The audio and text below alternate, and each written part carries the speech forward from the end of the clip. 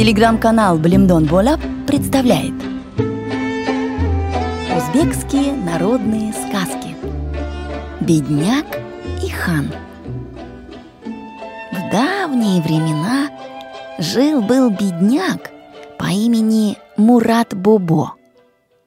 Пашет он как-то свое поле, идет, погоняет круторогих валов. Вдруг саха что-то в земле задела.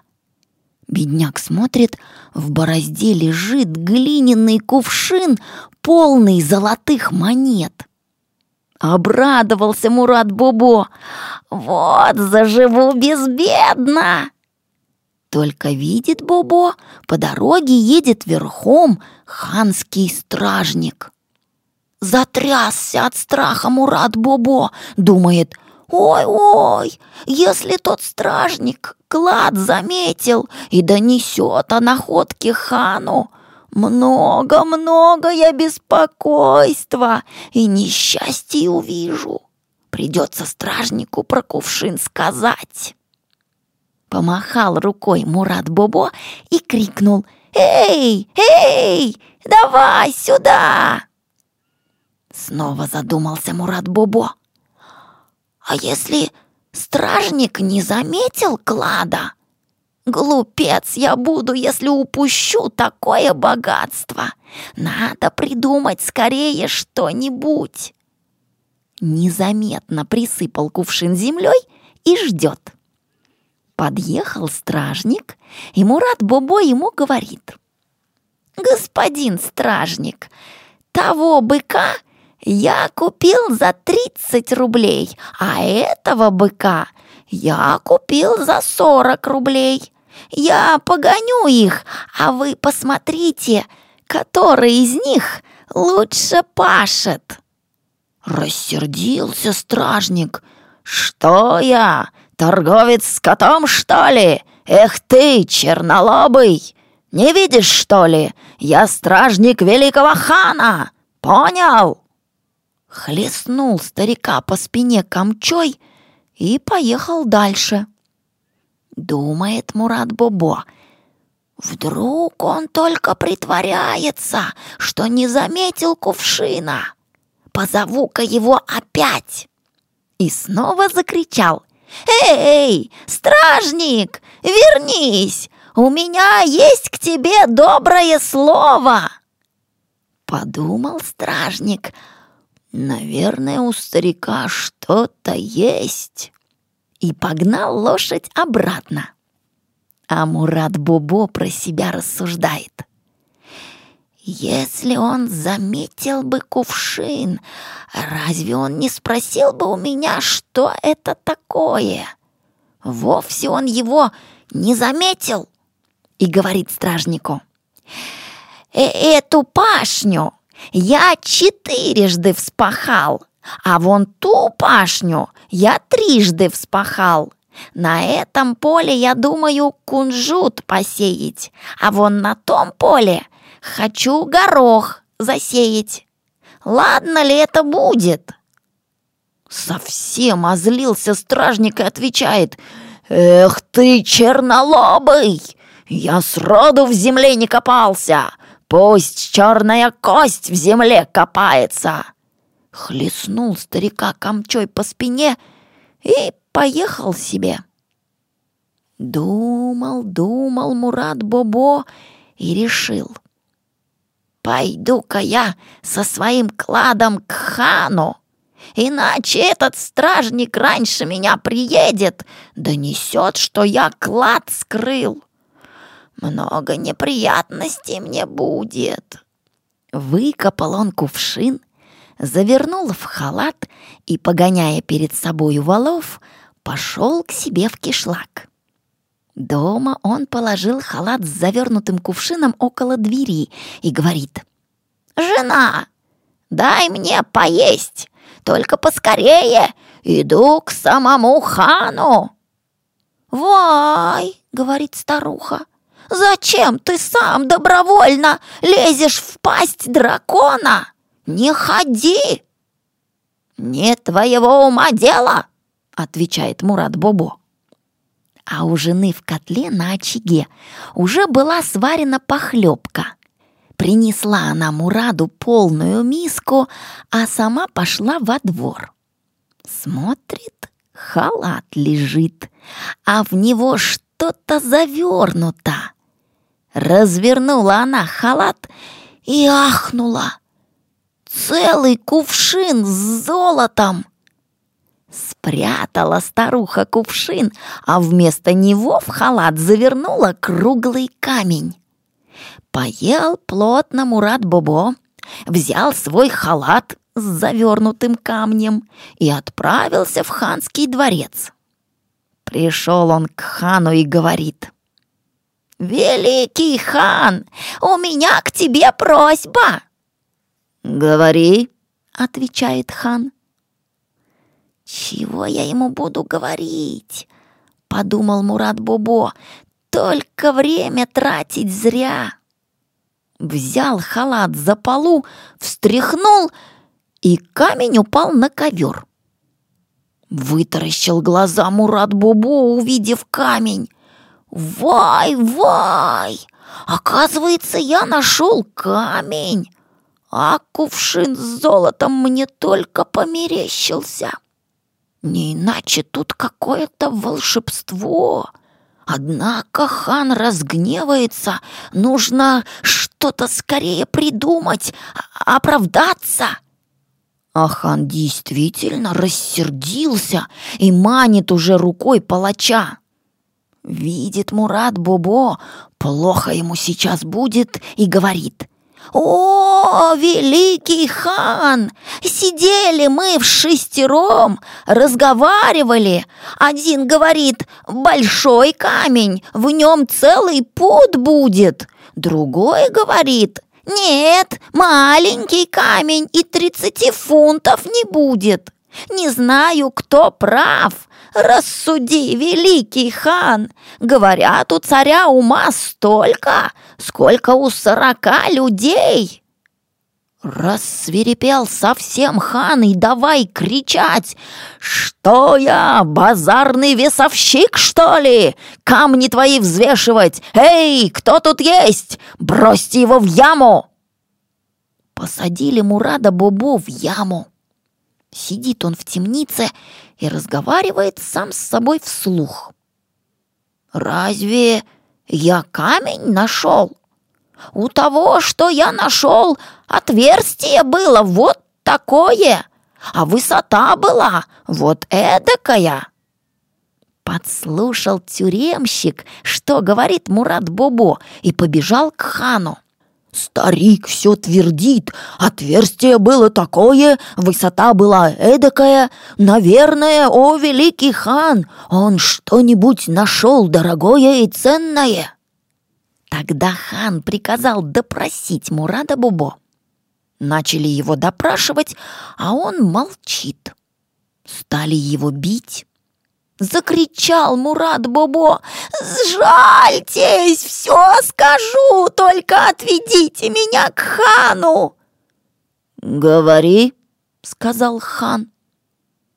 «При людях не скажу, а вам на ухо скажу». Хан подставил ухо Мурад-бобо и шепчет ему: «Твои палки уж больно хороши. Только смотри сам, не попробуй, какие они хорошие». Удивился хан, что так Мурад-бобо смело говорит. Надел на старика новый халат и отпустил. Вернулся Мурад-бобо веселый домой и лег спать. Во сне видит, что он съел 20 незрелых урючин. Утром спрашивает свою старуху: «Что бы значил мой сон?» А старуха была сердита на Мурада-бобо и говорит в сердцах: «Зеленый урюк, кислый, не иначе дадут тебе 20 палок». Разозлился Мурад-бобо на старуху и пошел к кишлачному колдуну. Спрашивает его: «Что значит мой сон? Жена мне сказала, что я получу 20 палок». «Ты что мне дашь за совет?» — говорит колдун. «У меня ничего нет». «Пришел с пустыми руками, а еще совета просит», — сказал колдун. Вернулся Мурат Бобо домой и завалился спать, а жена его занялась стиркой. Стирала она, стирала и выплеснула из корыта грязную воду через забор на улицу. Мимо ехал сам хан, и вся грязная вода попала ему на голову.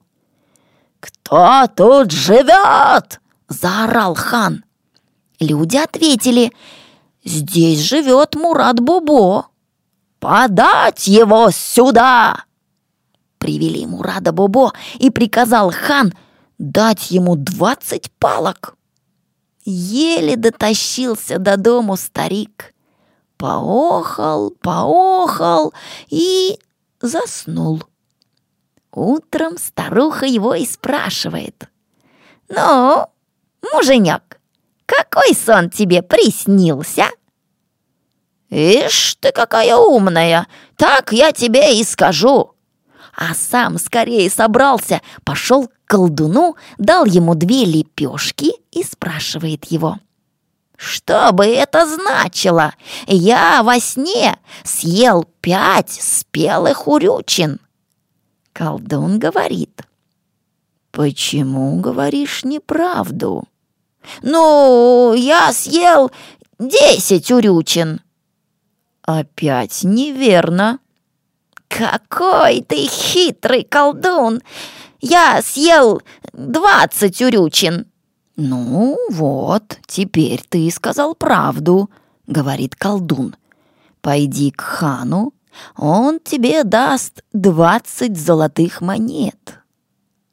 Вернулся домой Бобо и думает: «Кто его знает, этого колдуна? Может быть, он и соврал. Пойду к хану, а он мне не золотых 20, а 20 палок даст». Так никуда и не пошел. А хану приснился сон, что страшный див бьет его палкой и приговаривает: «Зачем приказал бить бедняка Мурада Бобо? Зачем обидел его?» Проснулся хан весь в холодном поту и приказал своим людям привести к нему Мурада Бобо. Старуха пекла лепешки в печке на дворе и вдруг видит: по улице скачут 2 царских стражника. Кинулась она в дом и говорит: «Пропал ты, Бобо! Опять царские слуги едут!» Наказал Мурат Бобо старухе: «Лягу я, а ты накрой меня одеялом. Спросят они про меня, скажи, дома его нет. 2 раз про меня спросят, скажи, заболел он. А если уже не отстанут и спросят 3 раз, скажи, помер он». Стражники заехали во двор и давай кричать: «Эй, Бобо, иди сюда!» «Его дома нет», — ответила старуха. «Лжешь, старуха! Соседи говорят, он здесь! А ну-ка, давай его сюда!» «Он болен лежит», — говорит старуха. «Болен, не болен, пусть выйдет!» Старуха им отвечает: «Умер он!» «Если он мертв, то мы его все равно унесем», — говорят они. Нашли стражники носилки, уложили в них Бобо и отнесли во дворец. Удивился хан. «Что с ним?» «Завидев нас, Мурат Бобо со страху притворился мертвым». Хан приказал: «Пусть каждый принесет из сада охапку прутьев. Я крикну: Бобо! И если он встанет, так встанет, а не встанет, бейте его, пока прутья не кончатся». Едва хан крикнул «Бобо!», старик вскочил со словами: «К вашим услугам, великий хан!» Хан спросил: «Что тебе больше по душе? Или побей меня палкой, или получи от меня деньги». Бобо подумал: теперь он наверняка решил погубить меня. Если я возьму деньги, скажет, что я украл, и прикажет казнить. Если я подниму на него руку, скажет, что я побил царя, и тоже прикажет казнить. И говорит: «О, великий хан! И бить я вас не буду, и денег мне не нужно. Только меня самого не трогайте, отпустите». Хан говорит вельможам: «Видите, какие у меня бескорыстные подданные! Дарю тебе 20 золотых». Только вышел Мурат Бобо из ворот, подскочили к нему стражники, отняли у него деньги, избили и прогнали. Заплакал Бобо и пошел домой. Рассказал жене обо всем, а старуха принесла кувшин и говорит: «А ну-ка, сосчитай». Сосчитал Бобо деньги, что были в кувшине, и оказалось в нем 20 золотых.